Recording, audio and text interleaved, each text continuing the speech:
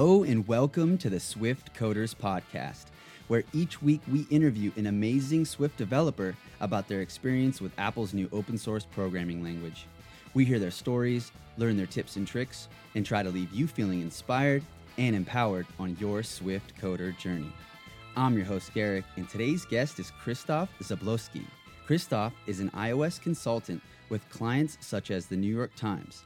He's also the creator of multiple Apple Essential apps like Foldify, and he's also the author of many open source projects, including Sorcery and Objective-C Playgrounds. Welcome to the show, Krzysztof. Thank you for having me. My pleasure. How's it going? It's good. It's pretty late here. It's 7 p.m. now, but I woke up very early today, but I'm excited to hear your questions and share my experiences. Yeah, and I'm excited to participate in that as well. So where are you? You said it's 7 p.m.? Yes, I'm in Warsaw in Poland, so Cool. 7:20 to be exact. It's Right pretty dark on. behind the window, so I've good time. never been to Poland before. I've never been to Europe. I'm hoping to go to Europe this summer. You should visit Mobile Central Europe. It's a conference that we are organizing in Warsaw, and it actually goes not just mobile, but also about design and product. And this year we actually have a positive technology as a team, which will be very interesting. So So there's an excuse for you to visit. definitely, it's called Mobile Central Europe. Yes, When is it? MT. I'd have to check. I don't remember exact date right now. It's in the summer or like our summer? Oh, it's May, I think, Oh, something like nice. that. Okay, Yeah. nice, cool. Is that like the first one? Have you participated before? Or? So I spoke at it twice, and I have been helping them get other speakers last year and this year as well. Nice, cool. All right, so I want to learn about Krzysztof. I want to learn about who you are and how you got to where you are. But before we do, I want to learn what you are up to right now. So you're an iOS consultant. Can you hmm tell us a little bit about that? Like, what are you doing on a day to day? Are you able to tell us that, like, what your actual work is these days? Sure. So right now, my main client is the New York Times, and I have been working with them since last May. And we are working on the main application. My team is working on the main application. Our team is, I think, now 8 people, and I have been helping design the section front, which is basically our front end of the application. And we are writing it in Swift, and it's pure Swift with test-driven development as well, which is rare. And other than that, companies hire me usually to help establish their teams, establish good quality guidelines, because I have been talking about this stuff, and I have been programming for 20 years now. So basically like an expert, someone you hire to help you get started or get your product moving quickly. That's kind of my role. And so the 8 team members, are they work for like New York Times, or they're your team? Like you have a team of people that No, you they build? work for New York Times. Yeah, I'm basically a freelancer. I contract with different companies and help them get to their business goals. Okay, yeah. So like they have their team and you're kind of like helping them get their process in place and like getting the app to be maintainable and all that kind of stuff. Yes. So this app is actually I joined, and my former colleague from Mashable, because that's the company we worked before, and we joined the New York Times team, and we are working on the app basically from scratch. So the whole app is being rewritten in Swift. Wow. Wow. We were doing a rewrite. We were doing like a reactive, we were doing functional, we were doing test hmm driven. So you basically have, green pastures to just do whatever you want. I'd be really curious. Have you written about like the architecture that you're doing with that Yeah. application? So we are doing model view model as the main pattern, the UI pattern, because Like just the MVVM? UI. Yeah, and MVVM, and we are using flow coordinators, Oh, which are, I think, wow. very important. Because otherwise, so MVVM is not an architecture pattern, it's a UI architecture pattern, and that's a significant difference. And so you can use, there are so many different approaches to programming and architecture. But I think what's missing from a lot of them is how do you like, especially with the UI, how do you coordinate between different screens? Right. And when you have one view controller pushing another view controller, that never ends up very well Right. for the product, at least. Wait, so I'm wondering, does Chris Zombach, does he work there at New York Times? Yes. Yeah. Okay, because I'm listening to Fatal Error, and he's talking Hmm. about MVVM and flow coordinators. Sarush Kanlu calls them presenting coordinators. I guess it was kind of like his Yeah. idea or whatever. Okay, wow. So I'm really curious to see how you're doing MVVM with the flow coordinators, because I've been doing MVVM and then I've been trying to do the flow coordinator thing, but Hmm. it to me it hasn't. I haven't figured it out yet to how to use both of those, Hmm. because it seems to me like the view controller wants to own the view model, but the flow coordinator would want to own the view controller. And so like I'm sort of like kind of how do anyways, we can maybe if you have like an article or something Yes, that you've I do. written or I would okay, so I'm going to make sure I get that article um, and have that. I definitely want to read that, and I'll link to it. So man, that's cool. It sounds like you're doing cool, really awesome things. What are you doing for testing? Are you using XC Test or are you using a Quick and Nimble? So when I joined, we were using XCTest, but I convinced people to use Quick and Nimble, mostly because it makes it easier. Like, so I actually have a lot of experience with testing. I did it for other projects before, but a lot of people on our team didn't. So it's easier to write readable and maintainable tests with Quick and RSpec. And so we decided as a team that we're gonna try it, and we've written more than 2,000 tests already. So Wow. it's been working pretty well. And you guys are doing like at least trying to always do like pure test driven, like where you really are writing tests first? I am. I'm Wow, wow, at wow. least like 90% of time I'm trying to. When I work on UI, it's a little different because I use some of my own technology to be more efficient there. But when it comes to like the logic, view models, all this stuff, yeah, testing is very important for me.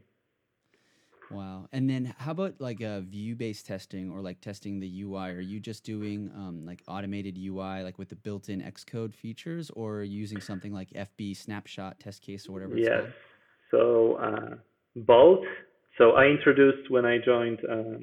I didn't want us to test layouts by hand. So I didn't want us to test frames of views because that's very fragile tests. They are not very maintainable and they are not worth the effort because what happens, like if you have those kind of tests, so you have you create a view and then you test whether the label is at this position. So when you get a feature request to change the layout, what you do, right? You go to the code, you change the placement, and then you run the test. You see the failing test. So what will people do? They will just copy the expected value and put it as the as the value in the test, which doesn't really do anything. It doesn't validate whether it's working correctly or not. So when I joined, I said that we should be using snapshot tests, and I wrote a nice abstraction on top of FB snapshot that basically with a single line, so you basically just say snapshot, then you in the brackets you say the name of the class that we are gonna instantiate, and then you just pass in a view model. And what happens is that specific cell for that specific view model will be recorded in different sizes. So for iPad, for iPhone, like the regular size, the compact size, different teams. So our app has the dark team, the light team, and we can also add other variations like the dynamic type. So very large text or small text. And basically that single line records like probably like 8 screenshots. So So it's extremely easy for the team to add new snapshots. what's your wrapper? Is that open source? That's not open source, but I showed how it looks. Like I wrote an article a couple days ago about testing, and Yeah, it I think I actually just saw that today, testing iOS apps. So I'll definitely yes. link to that. Okay, cool. So you explain how you did it, how you created the wrapper in that article. Oh, I show it how it looks. Okay. I mean, Okay, the cool. wrapper itself is not complicated, but I talk about the principles behind maintainable testing and how to approach it from the practical perspective. Okay, awesome. Yeah, I haven't used the FB snapshot, but I want to try it and then maybe work with it. So I'm glad to hear you're using it, and maybe one day I'm going to be picking your brain. Okay, so Wow, it's like only been 10 minutes and I'm just already super excited because like I'm just so happy to hear like this is the kind of programming I love to do and I'm super new to it. But when I hear there's people out there doing it, especially someone, like you, like when we'll get into all the stuff you've done, it's really refreshing, it makes me excited, it makes me feel like, I'm on the right track. But okay, what I want to do now is now that we have a good idea of, who you are, what you're up to right now, I really want to go back and to the beginning of Christoph and learn about you. So, uh, tell us a little bit about where you come from, like and when you started programming. Sure. So I was born in Poland and in Bydgoszcz actually, which is a different city that I live in right now because right now I'm in the capital. And I started programming when I was 8 years old, so very young. And I did it because my brother is 7 years older and he was playing with Commodore. That was that long ago that Commodore was the best PC you could get. Not a PC really. So I saw him playing with it. I think he was programming something in BASIC, and I really wanted to also be able to do stuff like this. So I started looking into it. I didn't have internet back in the day. I don't think I have had internet for a couple of years when I started programming. I didn't really have any books available. I think I had one book that my brother bought that I started reading. But I basically started with QBasic, which was a very obscure language. Most of the listeners won't even know how it looked like. But you had to place code on specific lines, like the number of the line mattered because you would use go to instructions to jump to a different section of the code. So Oh wow. people would leave a lot of blank spaces just so they can add more code later on if they need it. So that's how I started. I think one of the first thing I did is I just made an app that would hang your computer and it pretended to be a virus, basically create infinite loop, and I sent it to some friends. And after that, I started Pascal, the Turbo Pascal, and that was still on the like I didn't have Windows, that was DOS, right? So you had the Norton Commander or whatever the tool name was, like the Finder alternative back in the old days, and I started doing games. That's how I got into it. I really wanted to create my own games, and I did it for many years. I think up until switching to mobile, I was doing 3D game engines. I wrote my own UI libraries. So when I was still in primary school, I wrote my first UI library. So like reproduce all the UI controls that you see on Mac or Windows. Back then it was Windows. And the only abstraction that I had was drawing triangles.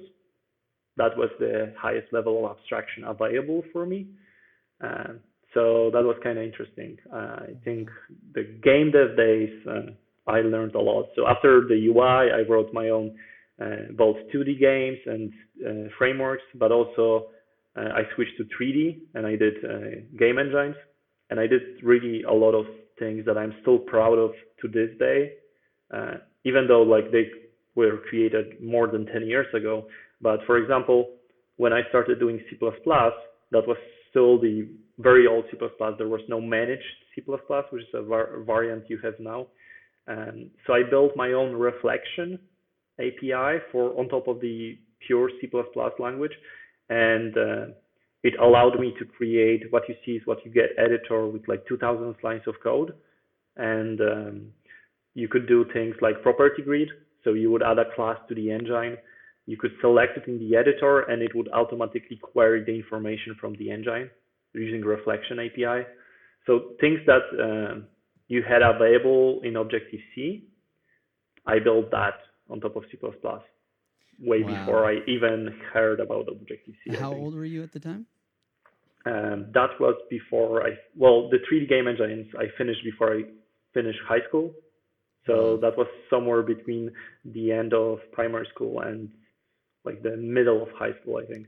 I built my So, own I built my own shader generator. So you had this node-based editor that would end up with shader code. It would generate code for you. So the designers and people that are not technical could just connect different graphs, and that would compile into a source code. that would be run on the GPU and display the effects. Like Pretty cool kind of stuff. like Quartz Composer or like Paint Code Yes, or something like that? yes. Wow. Way before that was a thing. So before we jump too far ahead, I want to go back to when you said you had a brother that was 7 years older than you. He was using, what was it, QBasic, I think you said? Basic, yeah. I think that was Basic. even, the basic. On the Commodore. On the Commodore, right. Okay. Where was that your family's computer or? That was his Commodore. He actually sold it to me. He didn't give it to me. He sold it to me. Wow. My lovely brother. Why did he where did he get that computer? I mean, he bought it or whatever, but like, why did he I think get he it? got it on the, how it's called in English. When you're in second grade, you get, it's not baptized, but basically like a religion thing. So you get the first communion. Okay. Yeah, so he got it, like we get a present on that in Poland. So I think he got it for that. Do you know if like he asked your parents or whatever for it and they got him? Probably. That's probably how it happened. So is that like, I don't really know, 7 years older, I don't know what time that was, but was that like a normal thing in like that area where you were living that kids just like had computers? I mean, was that like a pretty novel thing or? I wonder how he thought to like want a computer, was it? He probably was like, he was very into electronics from the early ages, so he probably saw it in some magazine, I guess. Like a lot of, like back then we didn't have internet, so he couldn't see it on the internet. And so I'm assuming either one of his friends had it or he saw it on a magazine. I know he was buying those magazines that had source code written in it. So back in the day you had to actually type it. So you would buy the magazine and then you would have to retype the code from the magazine to your compiler. Wow. Yeah. Try making a mistake. So, okay, so your brother gets his computer, you're kind of checking it out and you're like, wow, that's cool, I want to do it too. And you start using his computer or you buy it off of him? So the first incentive was games. So we played a lot of games on Commodore. And I wanted to know how to create those kind of things. That's like the creative part is what inspires me. Right. So that's how I got into it. I really wanted to try it out. And I remember seeing some of my old code a couple of years back. I found some old CDs. And that was code already after a couple of years of programming, right? So I looked at it and it was not a pretty picture. Wow. Okay, so how did you did he end up sticking with computers or did you become the only, okay, so he stuck with computers too. Is he did he end up like doing the same, going kind of a similar route or a different route? So he did something else first. So he also got into game dev first, and so he did game dev for a while, but then he started working for a company, Alcatel. So he was working on like a system. So did you guys build any games together or anything like that? No, not really. Like we both were self-taught, and we didn't actually cooperate. Like the age difference when I was younger, that was a problem. Like 7 years difference is pretty big. I have a brother that's also 7 years older, so I know exactly how that is. So we weren't very close. We got closer as I had my 20 years when I was 20 or something. We got closer together again. But when we were younger, it was hard because of the age difference. So we were both learning programming, but separately. So as you're starting to learn, you're learning, I think you said QBasic and Pascal, and then you're getting into gaming, like, making these game engines and things. Are you doing this all by yourself, or do you have like friends around you that you're also like into it together, or are you kind of just doing this solo? No, I was doing it solo, basically just me. I don't think anyone in my school was interested in those kind of things. And what about in school? Were there any classes? Were there any teachers, anything like that?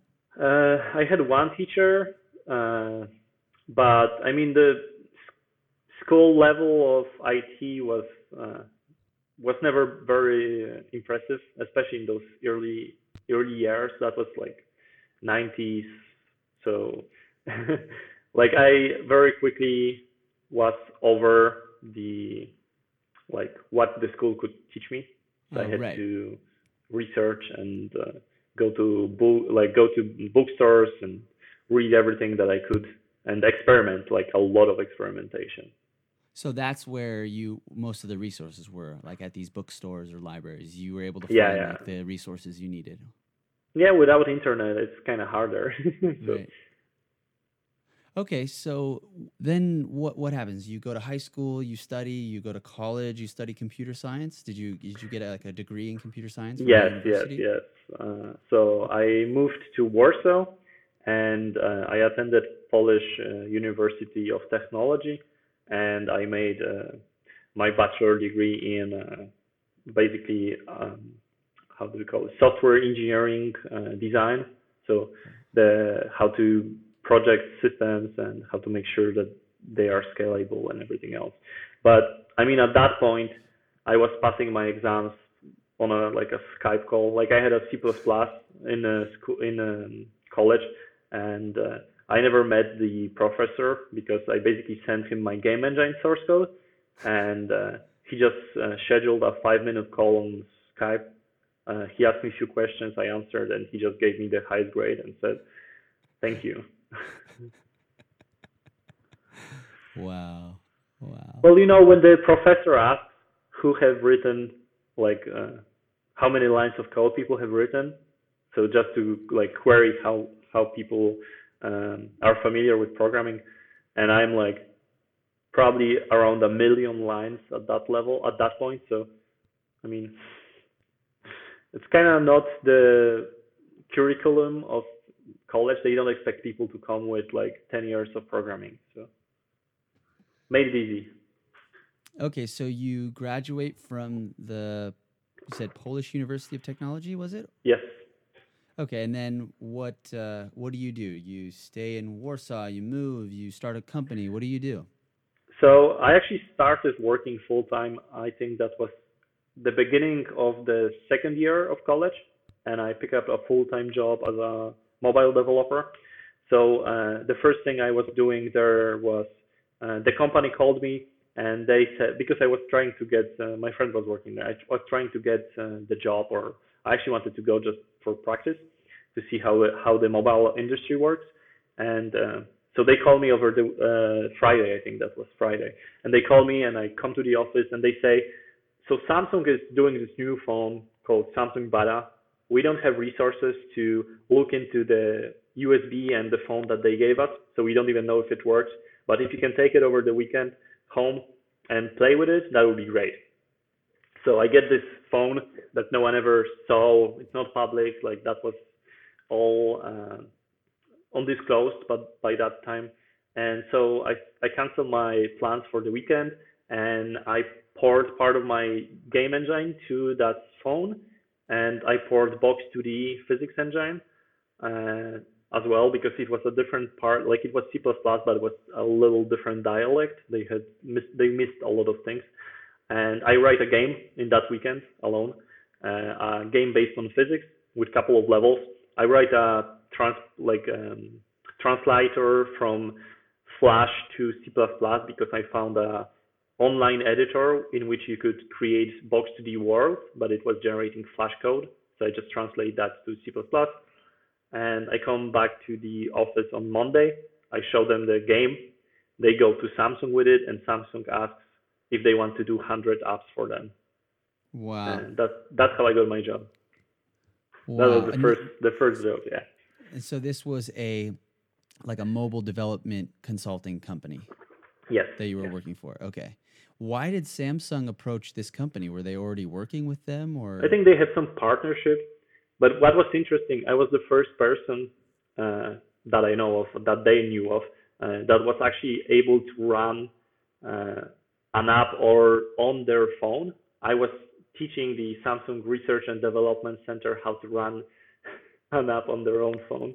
Okay, so is this phone like what we know of today, sort of like Samsung Galaxy phone, like No, an no. So that Android, was or so they had this system called Bada, Bada? Samsung Bada, yeah. Okay. And they discontinued it at this point because it wasn't very successful. But that was basically C++ core. It was very fast. Like the phone was pretty nice, but Android So it was came like along and pre-Android. Okay. Wow. yeah. Okay, so you impress these people at this company, and so you're working full time for this Hmm. consulting company, and then how long do you stay there? What do you do? So the first thing was, so we agreed to do. I think we ended up agreeing to like 13 apps or something like that for the Samsung, and I wrote, if my recollection is correct, probably 9 of them, something like that. And they're not And all games. no, not all games. Yeah, Okay. 6 were games and 3 were like productivity apps or something like that. Okay. And I wrote it in 2 months. They weren't Wow. very complicated, and like, my game engine made I literally made a game every day, or Wow. every 2 days maybe, for the bigger games. But I had my own game engine that I wrote way before and just ported it, so I already knew it and it was already prepared for a lot of stuff, so made it easier. And after that, I did one application on Android, which I don't like to talk about because it was Android.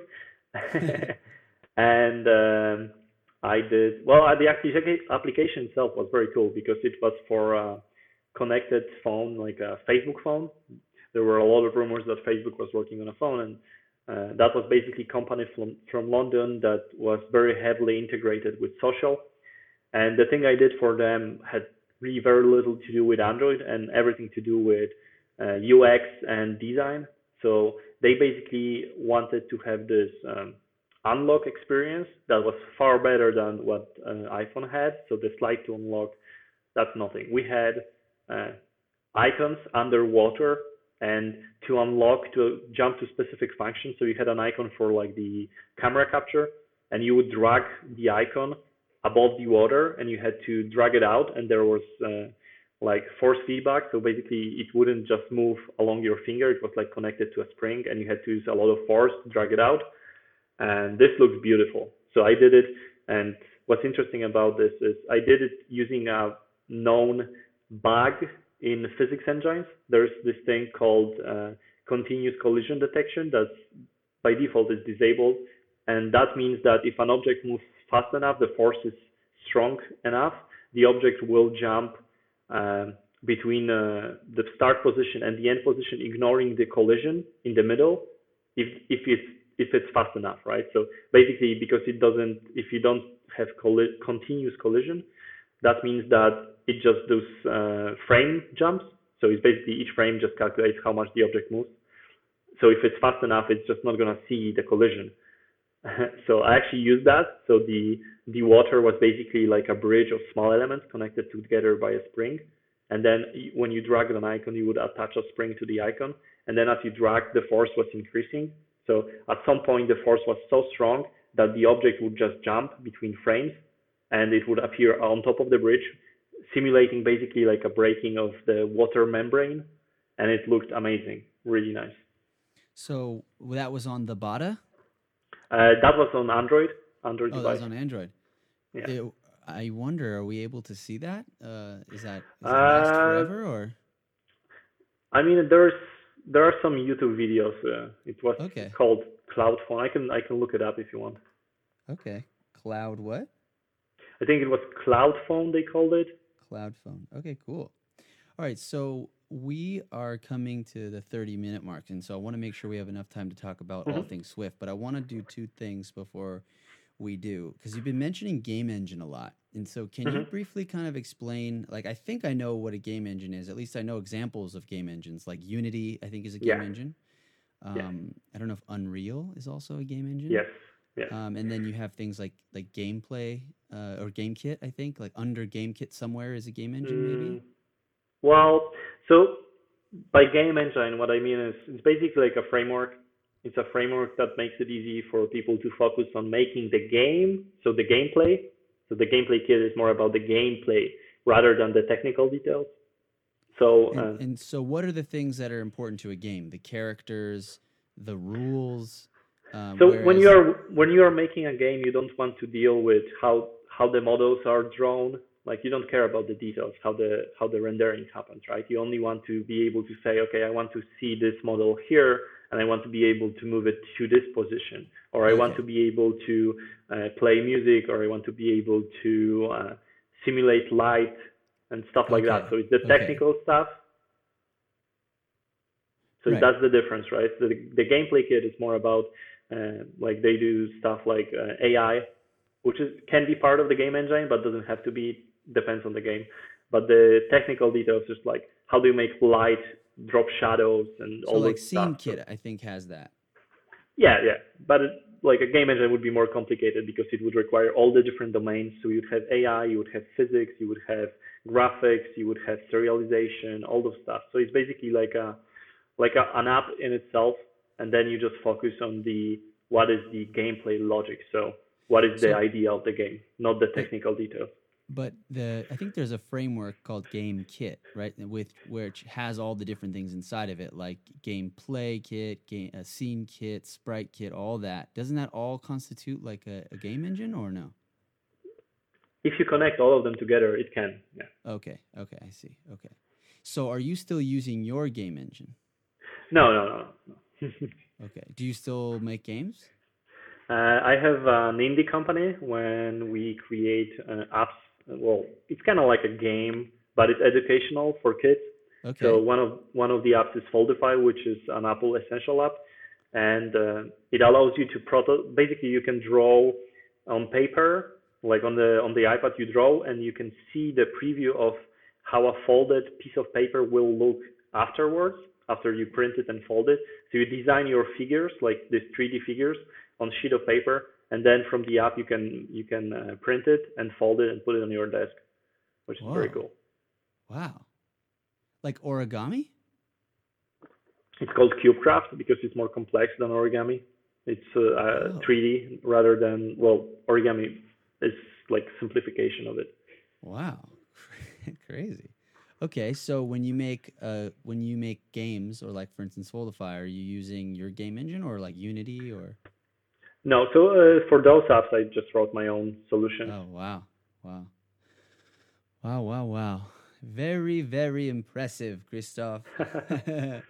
Okay, so I want to get to the Swift section, but before we do, I just want to make sure, was there anything else you wanted to talk about? Like, I know you're probably very busy, like, working, doing your consultant work.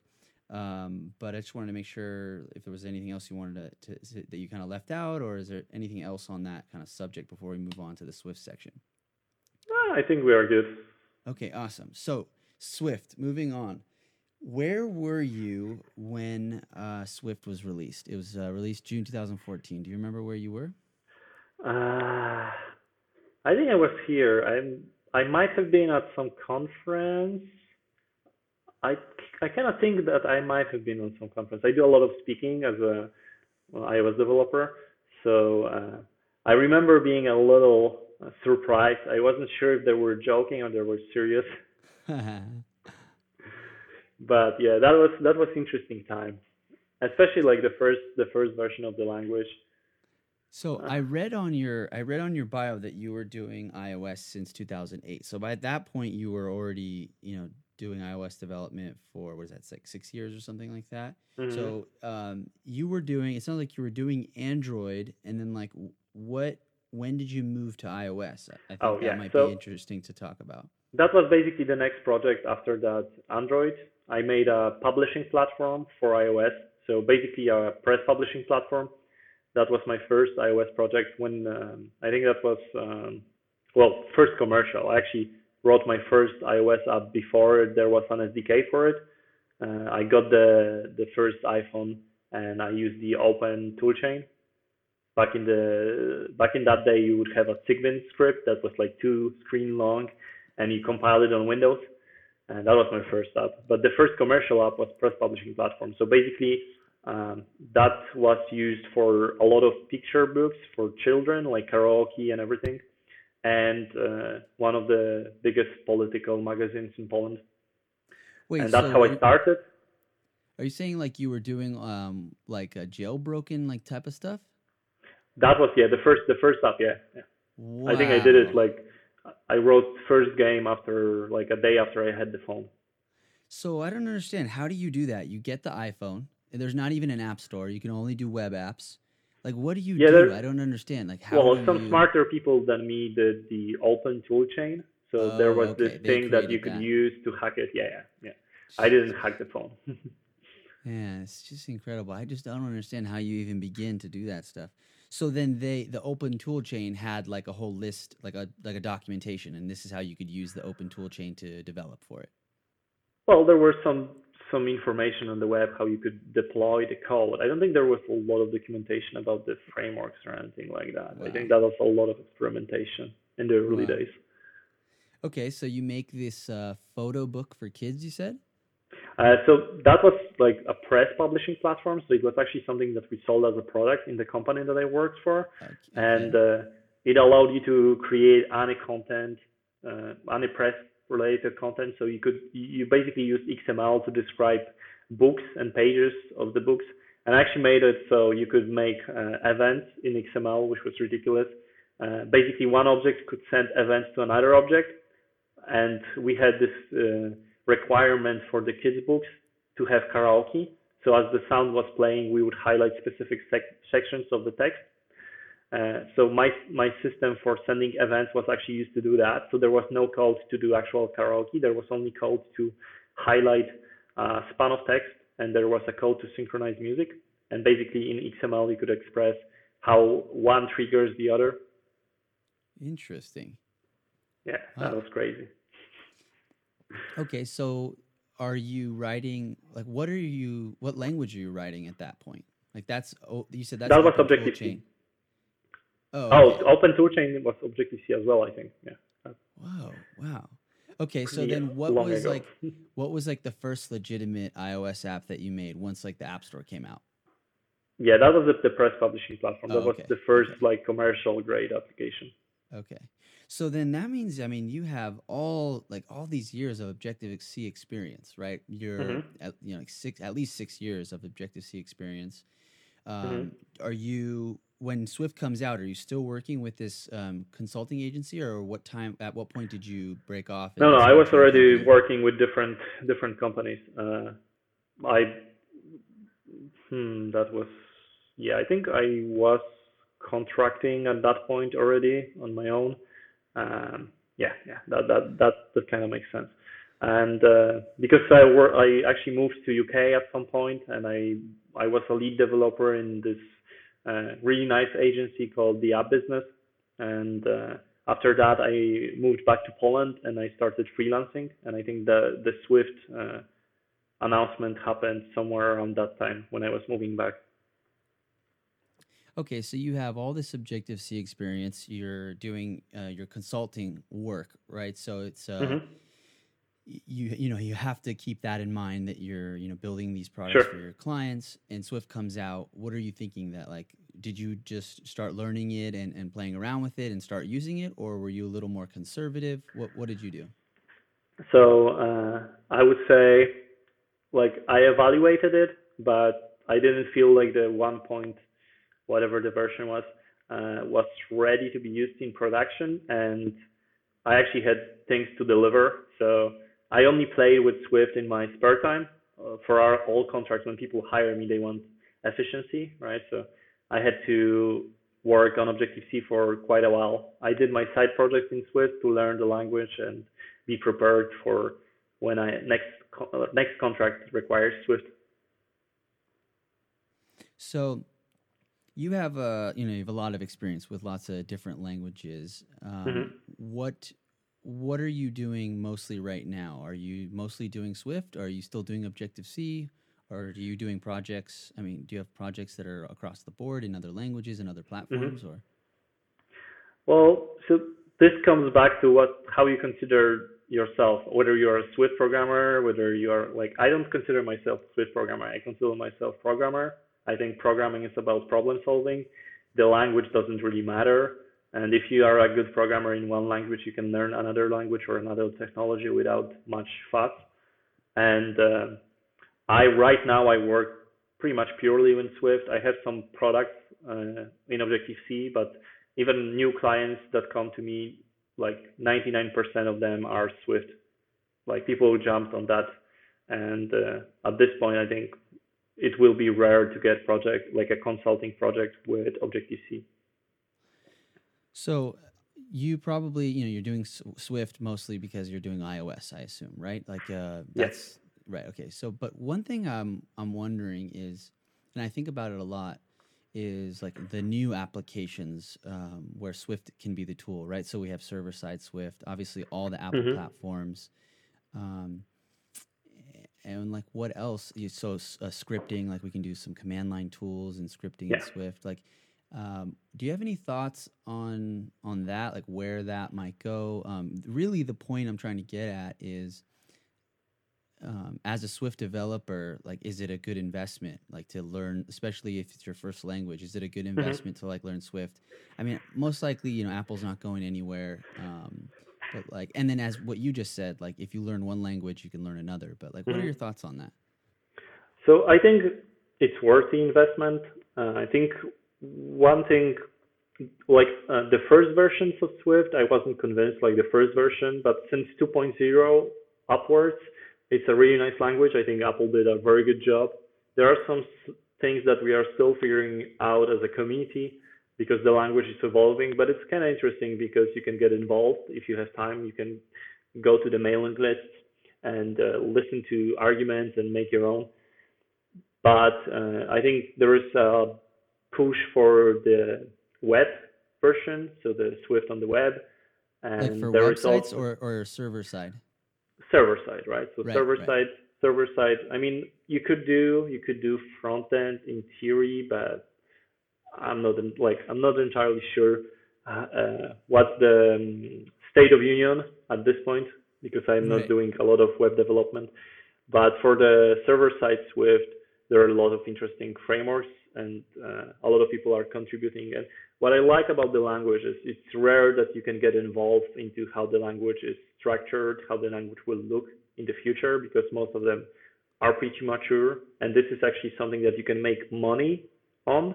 So it's not like an experimental language, it's actually something that powers new apps. And those apps are used by millions of people. So it's a very nice community to be part of. Yeah, I'm glad to hear you say that because that's a perspective I really just can't have because I don't have years and years of programming experience. So for you to say like it's hard to find that combination of open source in the sense you can affect the language, but you can also make money, like have a living using the language. That's really Yeah. interesting. Okay, there's a few things I want to make sure we talk about, but before we do, I just want to ask really quickly, like, have you participated at all in the open source stuff? Like, even just like paying attention to it at all? I've tried Yeah. to like fix bugs and stuff, but it just for some reason never happens. Like, I can never really figure out how to do it.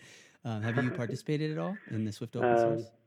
so I'm keeping an eye out of whatever is happening, like so the new proposals and everything else.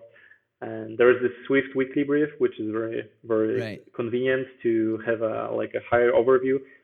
I don't really like mailing lists. I wasn't involved in any of the discussions. When I discuss stuff, I just write my opinions on blog or share it on Twitter. And mostly because I actually do a lot of different work. So for New York Times, and I write my own articles, and I also open source a lot of code.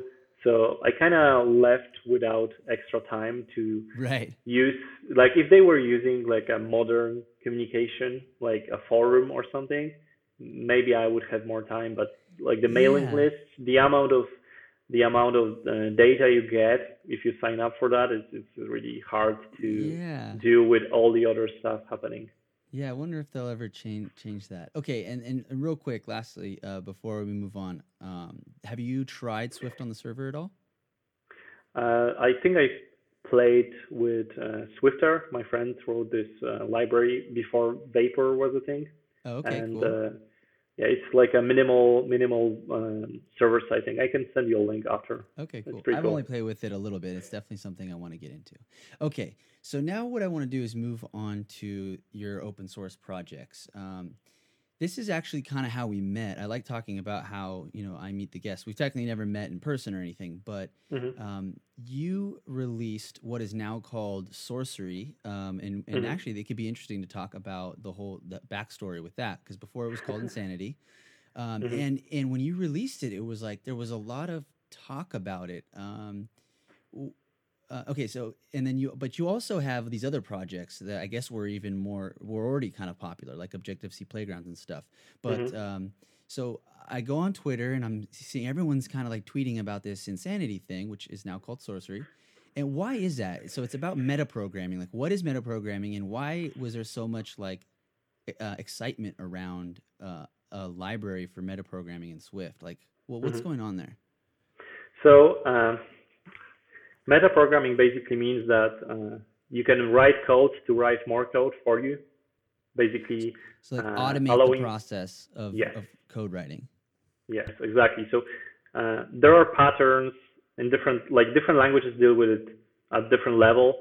The thing is, like languages like Ruby, which are very dynamic, uh, have beautiful metaprogramming abilities, but they are not type safe. They don't really leverage compiler because it's interpreted. So it's a little different with Swift because it's a strongly typed language.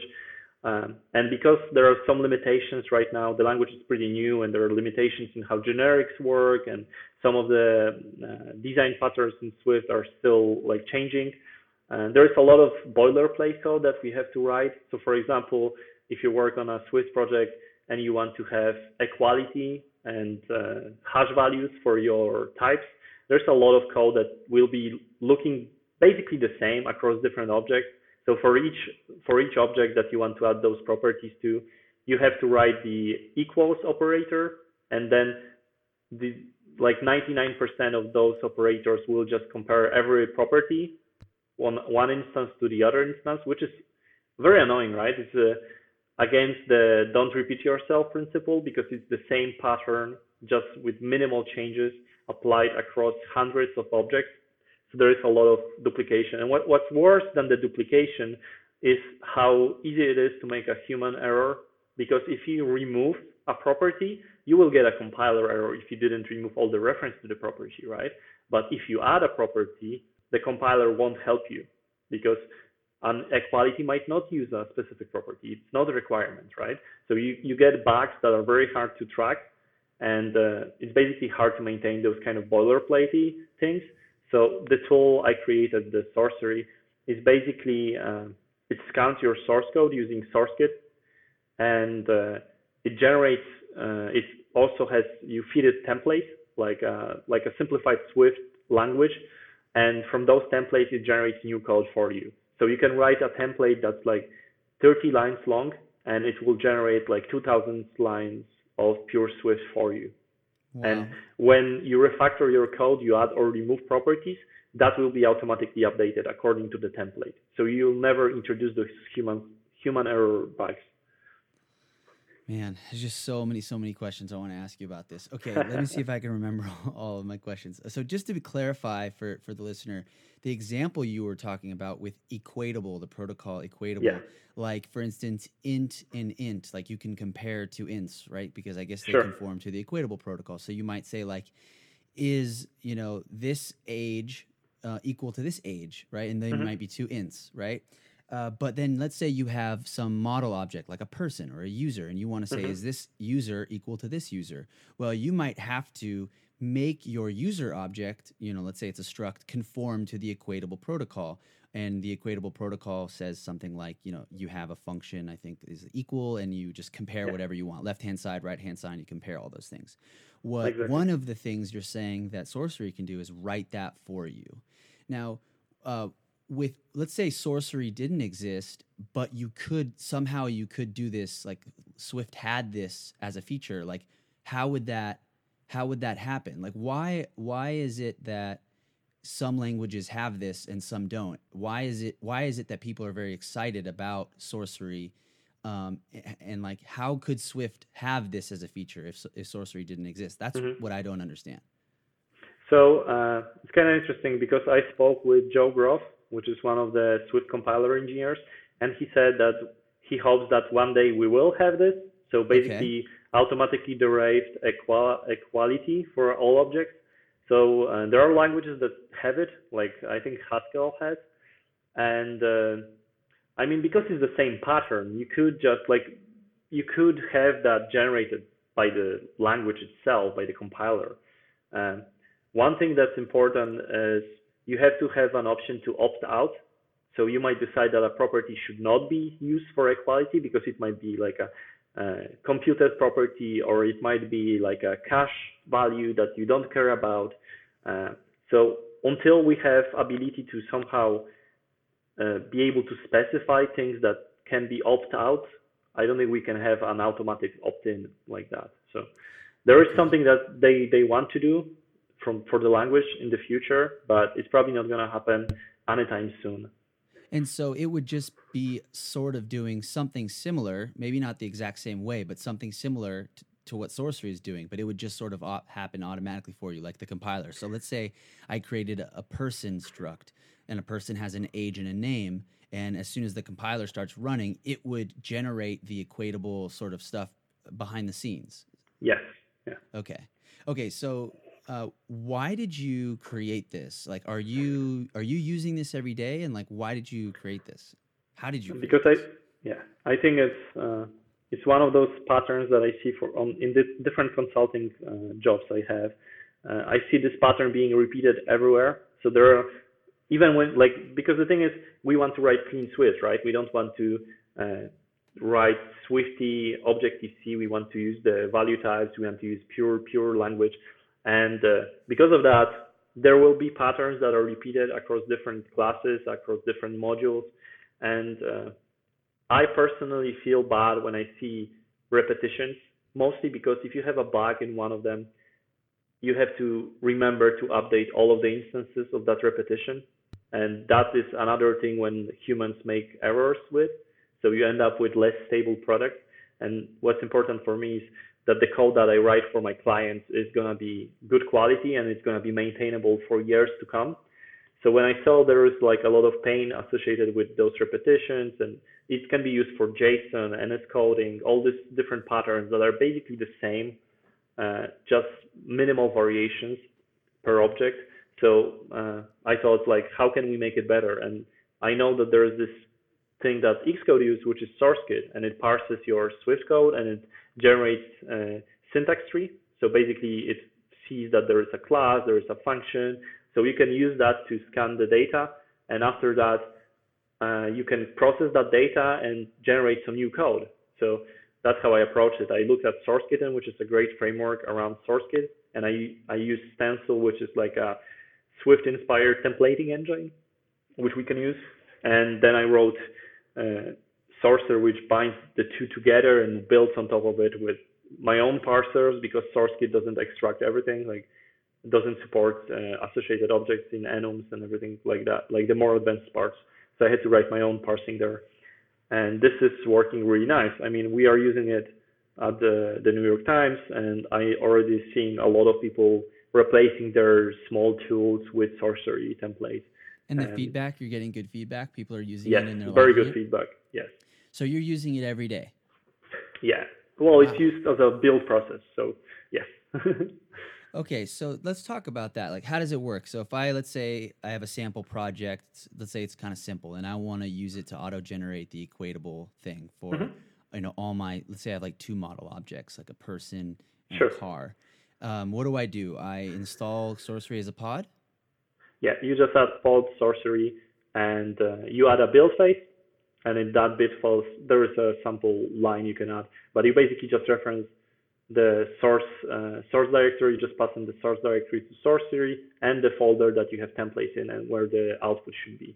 And Sorcerer, with each build, it will scan your source code, run the template, and generate the output. So then when I build, I have to build, right? You said it's a build phase. So I command B or whatever, I build. Then it'll generate that source code. So the next time I visit that file, or right in front of me, that file will change and there will be new code inserted?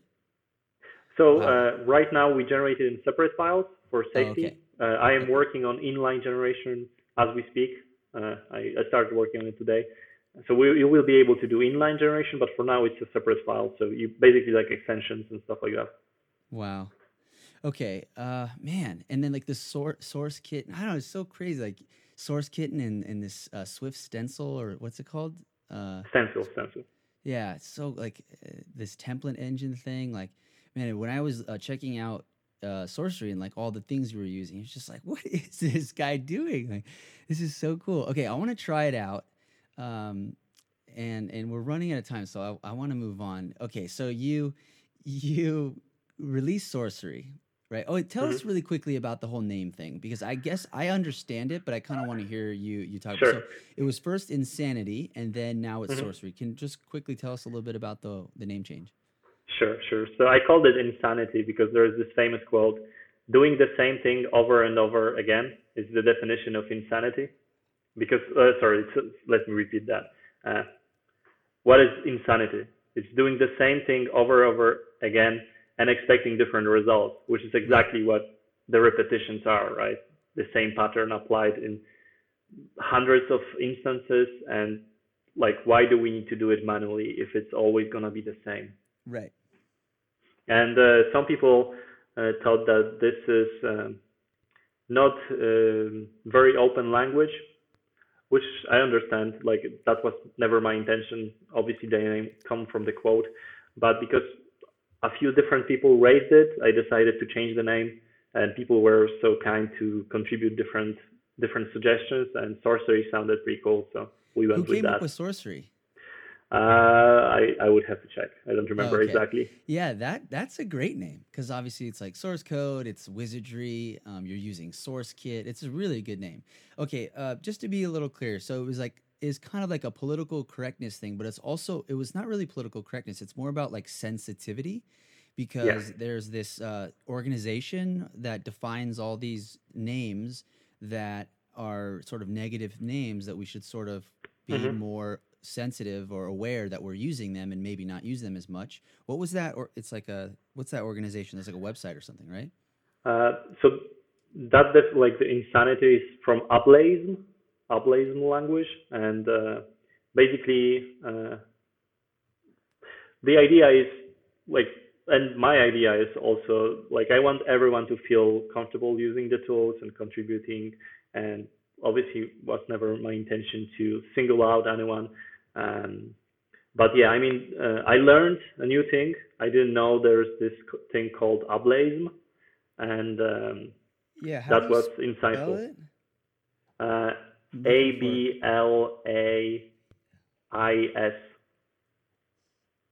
Ablaze. Okay. So I'll link to it. Yeah, and then I just thought that was really interesting. I thought that conversation was interesting. I thought you handled it very well, and ultimately it worked out for the best, because the name Sorcery is just really cool. Okay, so anyways, you released Sorcery. People are really excited about it. This whole metaprogramming thing, which I'm still trying to wrap my head around. And then, like, I don't know, it seemed like 2 days later, almost, you released this new project called Traits, right? So tell us a little bit about Traits, and tell us about Traits. What is that? So Traits is basically a library that allows you to modify properties of your application remotely. So you can have a running application and you can tweak different kind of properties. So it might be design, it might be some beta settings, but you can do it completely remotely. So it can be across the globe and in real time. It reacts in real time as well. And it's a pretty simple pattern. It's basically like wrapping functions along with their metadata and sending that over the network. And it makes it very easy to grow because functions are really simple to understand. So it's not a very complicated architecture, but it's like, I did it as part of the Maker Week at New York Times. So we were trying to come up with ideas. How would we team the app if we wanted to be able to work with designers with less overhead? So basically, I would like to give the designer the app and let them tweak it to whatever they prefer it to look like. So change the fonts, change the colors, change the spacing. And so I designed this library.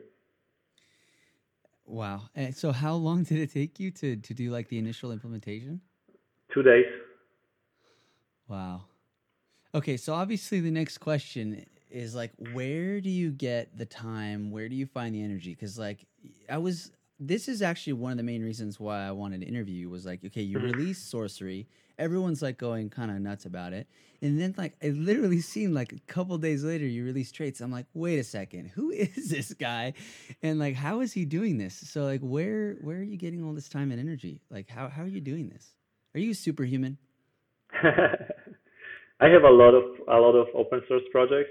I try to open source things that can influence and help people, other developers. I think it's an amazing community, and it's a sacrifice. I mean, there are a lot of good developers that don't have active GitHub accounts, and you can never like you cannot really judge someone. Like you cannot tell that someone is a good developer because they have a lot of open source projects. You can say that someone might be a creative, but you never know whether they are a good developer or not. Uh, what I try to focus on is like my portfolio is very visual. I try to contribute back to the community. I learned a ton from other people sharing their knowledge and experience for free. So I'm trying to give back. So I try to open source. I think I have 20 open source projects, uh, and quite a few that are popular and used in many apps. And I feel personally that this is my way of giving back to the community and sharing my knowledge and thanking the other people. Like, for example, Artsy, the team at Artsy has shared so many great things, and Right. this is my way of saying thank you. And how I find time, well, this is sacrifice, right? So I spend my personal time working on those things because I have projects for other like for clients. That's the priority. When I have some time off, I spend it trying to solve bigger problems that affect not just a single app but actually multiple apps. And this is how my tools come to be. Well, yeah, I mean, just I haven't had a chance to use either of them, but from the reaction I saw, and then just the presentation, like the way your README looks, like obviously you care a lot, and so I'm assuming they're very useful, really well done projects. So yeah, just good job, congratulations, and like thank you so much Thank you. for doing that. And I think it's people like you that are in the community and like everyone together, like you said, Artsy, it really makes it like just an awesome community, and I love being a part of it. Okay, so just a couple things. We're at the hour mark, but I just want to touch on a couple things if you don't mind, Sure. real quick. Going back to Sorcery, the is that written in Swift? Like it's like a Swift sort of script that sort of it's a build phase, right? So it's is it a It's a Swift markup. script or it's a It's a Mac markup. app. Yeah. But it's so it's it's a command line tool, but it's packaged as a markup because Swift command line tools are not working very well yet in Xcode. Okay, Basically, they have problems embedding frameworks. So I made it as an interesting. app, and then I distributed it as a command line tool. So Okay, it's meant to be command line tool. The technical details is windowless markup. Uh, okay, like a and menu when item it or something. well, no, it's just like literally just executed once and kill, Oh, and okay, there is okay, no UI that ever appears, right? So it's okay, like okay. treated as a command line tool. I think going back to your mention of like usefulness, I think Sorcery is going to be industry standard for Swift metaprogramming. A lot of people are switching to it. I have a lot of people contributing, which I'm very thankful for because it makes all the difference. And the other things like the Objective-C playgrounds that I did, all those things I think can save you tens of hours.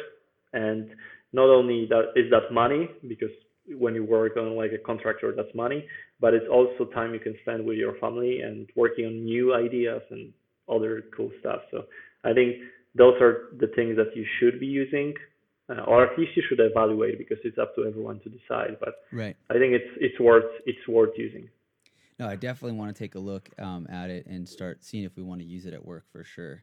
Okay, just a couple quick things before we go. So going back to traits really quick. So basically, what it does is it replaces like hard coded values with like these functions, and then you can insert values over the network. Is that sort of what you're saying? So it's kind of two things. So first of all, it's a central repository of different traits of your UI or application logic. So you can have stuff in the interface builder, like a UI in interface builder, and you can have UI in code. And the big problem that people often face is, where is that defined? So sometimes it's in code, sometimes it's in an interface builder. Whereas if you use trace, you would have it in a central place, a central repository. And as an extra feature, that repository can be changed remotely from your, like, you can have running device and you can change it remotely just by. Where would you change it? Like, how? Let's say a designer wanted to change the font size to 15. Like, Sure. Where do they actually physically go to change it? So they can just put a file in their Dropbox and just set the app to use that URL, and then it will load all the resources, all the setup from that file. And is this something that you would use just for beta, like, or building, like development, or would you use it in production? So you can use it. You can use it in production. I mean, there's nothing magical about it, really. Wow. It's just functions with some metadata. Okay. Wow. And then Objective-C Playgrounds. That's basically Playgrounds, but for Objective-C? And Swift, yeah. It actually works in both languages. And it's much easier to integrate than Swift Playgrounds. So, like, it's providing extra features, or what is it? It's using code injection. No. It's so you basically add a pod to your application, and you install Xcode injection app. And at that point, you can show the Playground UI, and you can work on your own classes. So the big problem with Apple Playground is that it's hard to integrate existing apps into them. So to be able to iterate on your own code, it's a little complicated. Whereas I created that 2 years ago, and it not only works with Objective-C, but also Swift. Both languages can be used, and it's very easy to integrate. And it has bunch of nice DSLs, so you can expose a variable as a basically you specify this adjustable variable, and it shows you a slider that you can just drag. You can deploy them to devices, so you can work in Playground in real time. So without having to recompile the whole project, you work on your UI or UX, and when you are finished, you can make an app out of it, just straight there, make an app, deploy it, and send it to your teammates, and they can play with it. Wow. Okay, so like, let's say there's a class in my existing project. They have like 5,000 files or something. It's an existing class. Sure. And I wanted to kind of play around with this class, rather than like opening up a Playground and maybe copying the class over, or I don't know, something like that. You're saying I could sort of open up Objective-C Playgrounds with that class somehow, like with that project somehow? Is that what you're saying? So basically, Objective-C Playgrounds integrate, K-Zip Playgrounds, they integrate with your project. So you just add a pod, and then you can just instantiate the view controller for the Playground, and it shows up, and all your classes are available. Wow. Okay, I gotta try this out. Yes. Okay. All right, so I promise we're like almost at the end, but I keep just thinking about more things I want to ask you. But we really are going to end. But I mentioned early before we started, like, I kind of wanted to ask you about your Twitter profile picture. You're standing with your arms stretched out. You look so happy. You're standing by the water. Like, what's going on there? Oh, that was from a trip with my girlfriend. Right. We went to a city near the sea, and it's just a really nice day. So I was, I think that was Gdańsk, which is in Poland as well. Yeah, Gdańsk. Gdańsk. Yeah. Okay. That name sounds familiar. Do you know Radek Petruszewski? Yes. Pietruszewski? Yes. Okay, cool. Yeah, I feel like he mentioned that. Anyways, okay. So let's see. I think that's pretty much it. But actually, this, I promise, is sort of like the very last. Well, there might be like two sort of sign-off questions, but this is like the last like real question. Sure. And I'm just the thing I'm thinking about is like, you sound like a very, very smart, capable programmer, and I'm sure there are a lot of people who are either the same, like similar to you, or aspiring to be someone like you, and they're living in their respective like home countries. Mm-hmm. But to me, it seems like there's like, at least in the U.S., there's like a big like desire to like move out of your home and move to the big city and do all this, make it and become, join a startup and stuff like that. But I feel like I've interviewed a few people who don't have that mindset, who they love where they live and they want to stay there. Hmm. But even though when I'm looking at them, I'm thinking about them like, man, you could like move to San Francisco and get paid like millions of dollars probably to like work for some startup or something like that. Like, do you mind talking a little bit about, obviously not the money part, but like talking about what that is? Because there might be people out there who are struggling with the same question, like, do I leave my home or do I move? Hmm. And like, what is, do you mind talking a little bit about that for Sure, you? sure. Like, what keeps you at home? So I lived in UK for a year and a half, and I think the experience itself is worth it. So if you never lived abroad, even moving for a year and seeing how you feel can open you to different perspectives, and you get, it's nice to be exposed to different nationalities. People have different mindsets, and it's very interesting. It just makes you grow as a person, and I think that matters a lot. And when it comes to like, are you willing to reallocate to San Francisco? Uh, Honestly, I mean, it would be hard for me to justify doing that. I own my own flat here in Poland. I have a lot of friends here that I am very close with. I travel a lot already as a speaker because I try to share my experiences with people. So I have friends in all different parts of the world, which I am very honored by having those friends. And whether I would be willing to move, it's a little like for me, it's a bit problematic because I don't have a visa, so I would have to move probably to UK or work remotely for a year before I get a visa, and only then I could move to US. But I'm not that tempted. Like I wouldn't move for money. I don't think that would be like a reason for me. I think if I were to move, that would be for the opportunity. And by opportunity, I don't mean working for a big company. I think about like solving something important, like an Right. important problem, or working on something that can touch lives of a lot of people. So that might be working with Apple, for example, on like DevTools, but it's not the name. Like it's not the name of the company that matters. Right. It's more It's about what you're going to like, build, what you're going to create, the yeah, yeah, impact you're going to make. Yeah, exactly.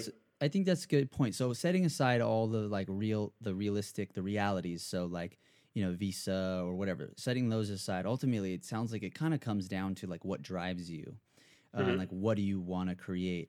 And I think that we're starting to live in a world where that is location independent. Like you can Yeah. live in South Africa and make the same impact that you can make living in Los Angeles, right?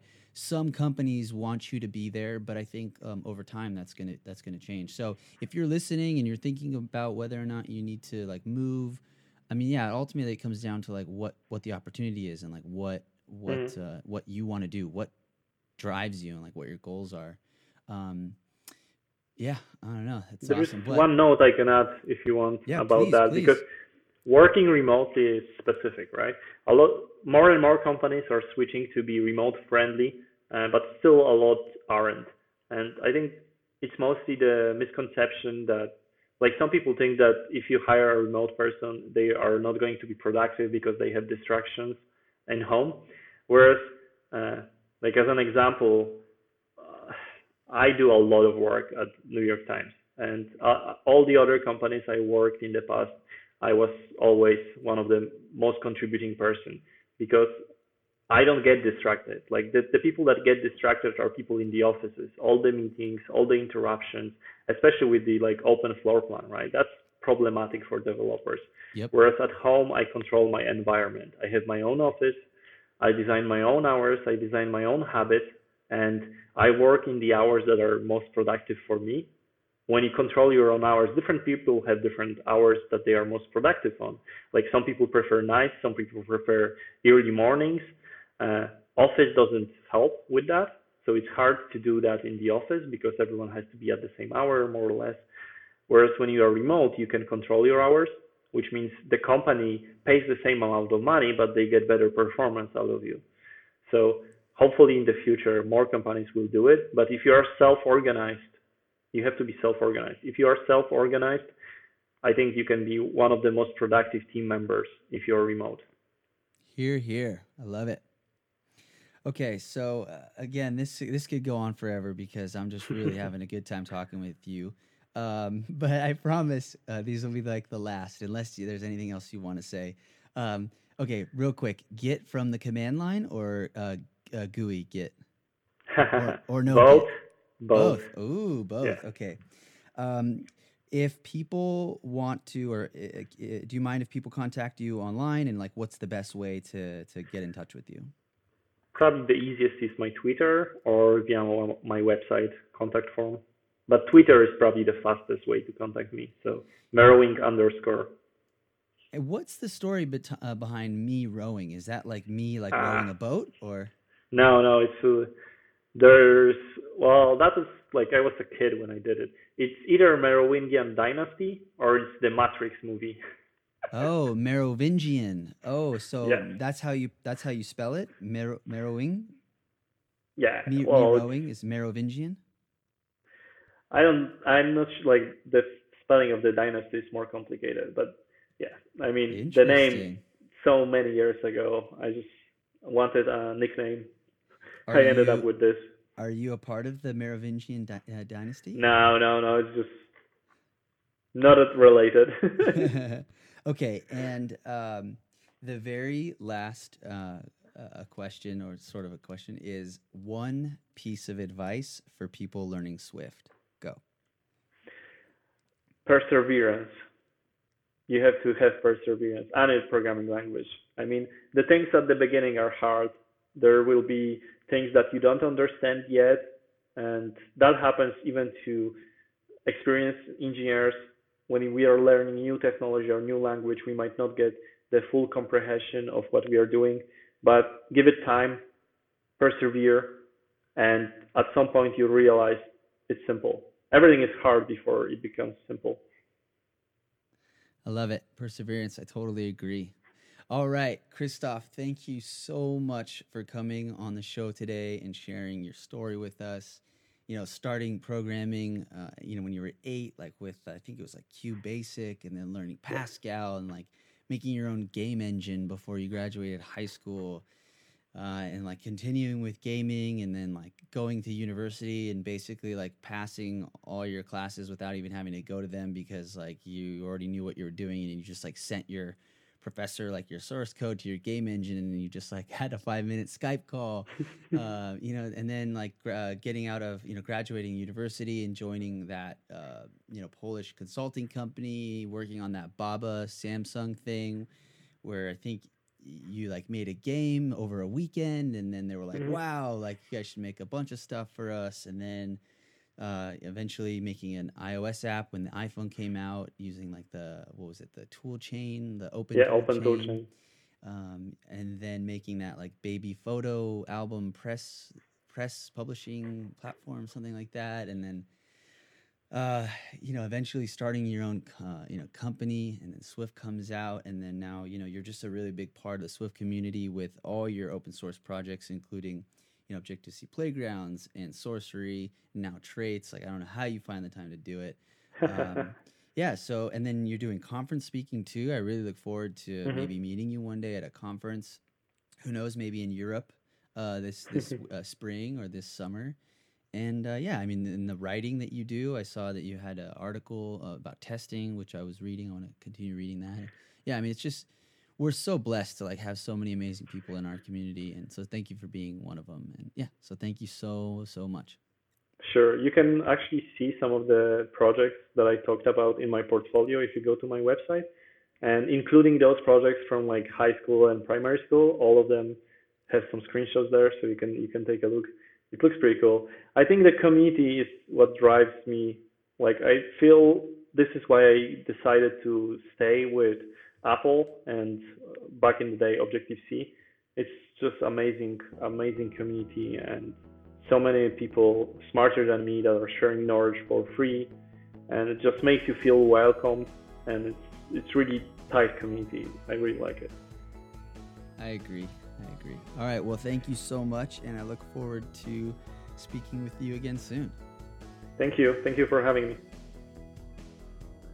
And that's the show, ladies and gentlemen. I hope you enjoyed listening to the Swift Coders podcast. Feel free to share the show with a friend, leave a review on iTunes, or recommend us on Overcast. If you have any questions, comments, or just want to say hi, contact me on Twitter.